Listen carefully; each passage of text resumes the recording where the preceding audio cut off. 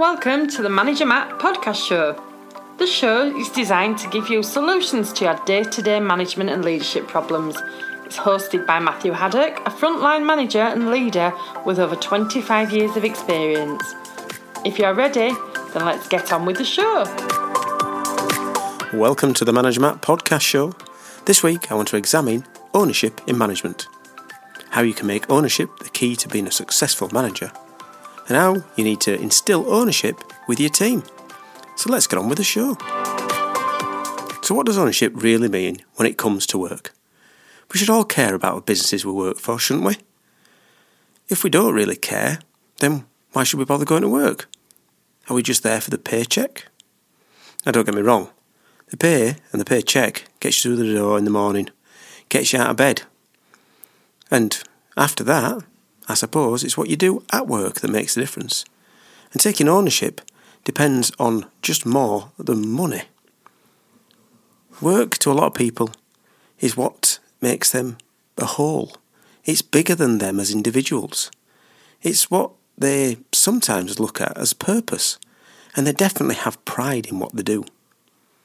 So ownership is a key function of a manager. They need to own the process, the people, and the product. Taking personal responsibility for the success of that business is a step all people need to do when they move into a management role. We need to encourage others to do the same. They need to get hold of an opportunity that's around them and push the business forward. And ownership also allows us to have pride in what we do, day in and day out, when it's all around those delivering those precious goals. So, why is ownership not seen as a priority? Or is it that sometimes we lose sight of what we're actually there to do, and the ownership piece gets lost? As a manager and a leader, the ownership is across the board, from safety of the people inside the business, to the product quality of the service that we deliver, to the development of the staff around us, and of course, the financial success of the business, because as you know, we're there to deliver results. We need ownership in every part of these areas. Without it, then the business will drift and the direction will not be there.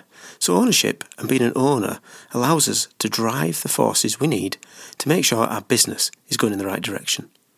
Imagine it as a rudder, the rudder of a ship. So the ownership is a rudder of your business. So what's the best way to do this? Well, let's have a look at some steps that can help get some ownership into your business. Step 1. Have that personal responsibility from the start of the day to the end of the day.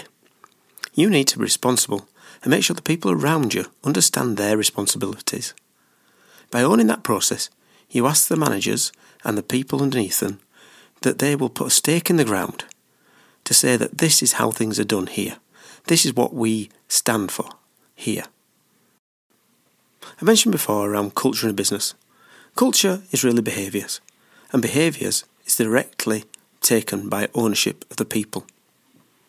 If you're a manager and you allow your standards to slip, then allowing that standards to slip will just push those problems further down the chain. And if you don't take responsibility and you don't own the process, then you're not really doing your job.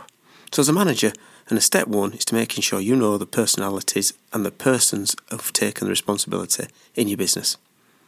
So to do this, you need to make sure that your daily interactions with people, the conversations you have and the tones are all around the fact that you and you alone are the whole owner of the business.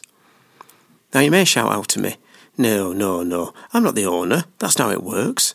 I'm not in charge of the engineering or the supply chain or the operations. And yes, you're right. You will not have full accountability for those areas, but you may be responsible for them.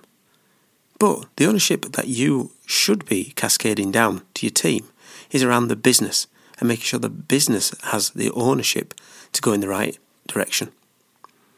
Now, step 2 is to make sure that the opportunities come along and you seize and encourage others to do the same. This means getting your people to have new ideas, new ways of working, new views of how their business can progress. And these opportunities also come with an ownership piece. To do this, you need to be in an environment that encourages learning and development at its core. If you don't have an environment that allows people to grow and learn, you will never be able to have full ownership or seize the opportunities to develop your business. You prioritise as a good manager that main deliverable that allows your team to be successful. And that comes back again to the idea of ownership, taking on and owning and caring about your business. And if it's your way and you have made it clear, then you can encourage people around you to push their business forward. And of course, there is that old cliche. People should think of the business as their own. What people push back on is, well, I'm not getting the big money. I don't drive the fancy car. I'm not getting the share options. Why should I care about this business? Now, obviously, not everyone could be the managing director or the sales director, but everyone has a part to play. They're all part of that business going forward. And the thing that you need to do is make sure that you can harness the ownership of those people around you. And remember, if everyone in every section has the ownership of their part and plays their part, then this makes the whole business move forward and involves making decisions that are at the right level. And I would definitely say that you should encourage your people to have personal ownership and responsibilities for the actions in their area. This allows people to own their business and make business decisions within the parameters that you're set. And step 3 is to help people have pride in prioritising and delivering the results. And that means that you need to encourage them to be able to unlock the potential. You have to encourage them to be able to grow and deliver the results that you've asked them to do. But you also, as a manager, need to celebrate their success when it actually works to a plan. By doing this, you can start to get ownership across every piece inside the business. And if the ownership runs from the top to the bottom in a business, that encourages growths, encourages seizing the opportunities, and it encourages delivering results with that pride intact. And if you are in an area that doesn't have these, you'll soon find yourself spiralling towards some sort of mediocrity. So let's recap on the steps. Step 1, take personal responsibility for everything around you in your business. Step 2, to get the team to seize the opportunities. And step 3 is to help people have pride in prioritising and delivering the results. Well, thanks for listening. Now it's over to you. You have a background of why it works. You have a context of how it can deliver results to you. You have a step-by-step guide.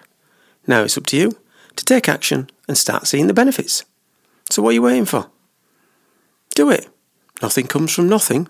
And as we said in this podcast, why not take some ownership and make those decisions that can drive your business forward? Well, okay, that's it for Manager Matt this week. Thanks for listening. Goodbye. Thank you so much for listening to this Manager Matt podcast. We hope you found it interesting, helpful and actionable. One last thing, please leave a quick review on iTunes or with your podcast provider, as it helps to spread the word of Manager Matt. If you haven't already done so, please subscribe to the podcast, and if you did like anything in particular, send an email to managermattpodcast@gmail.com or visit managermatt.co.uk for more content. Feedback is a gift, so let's keep giving. See you next week.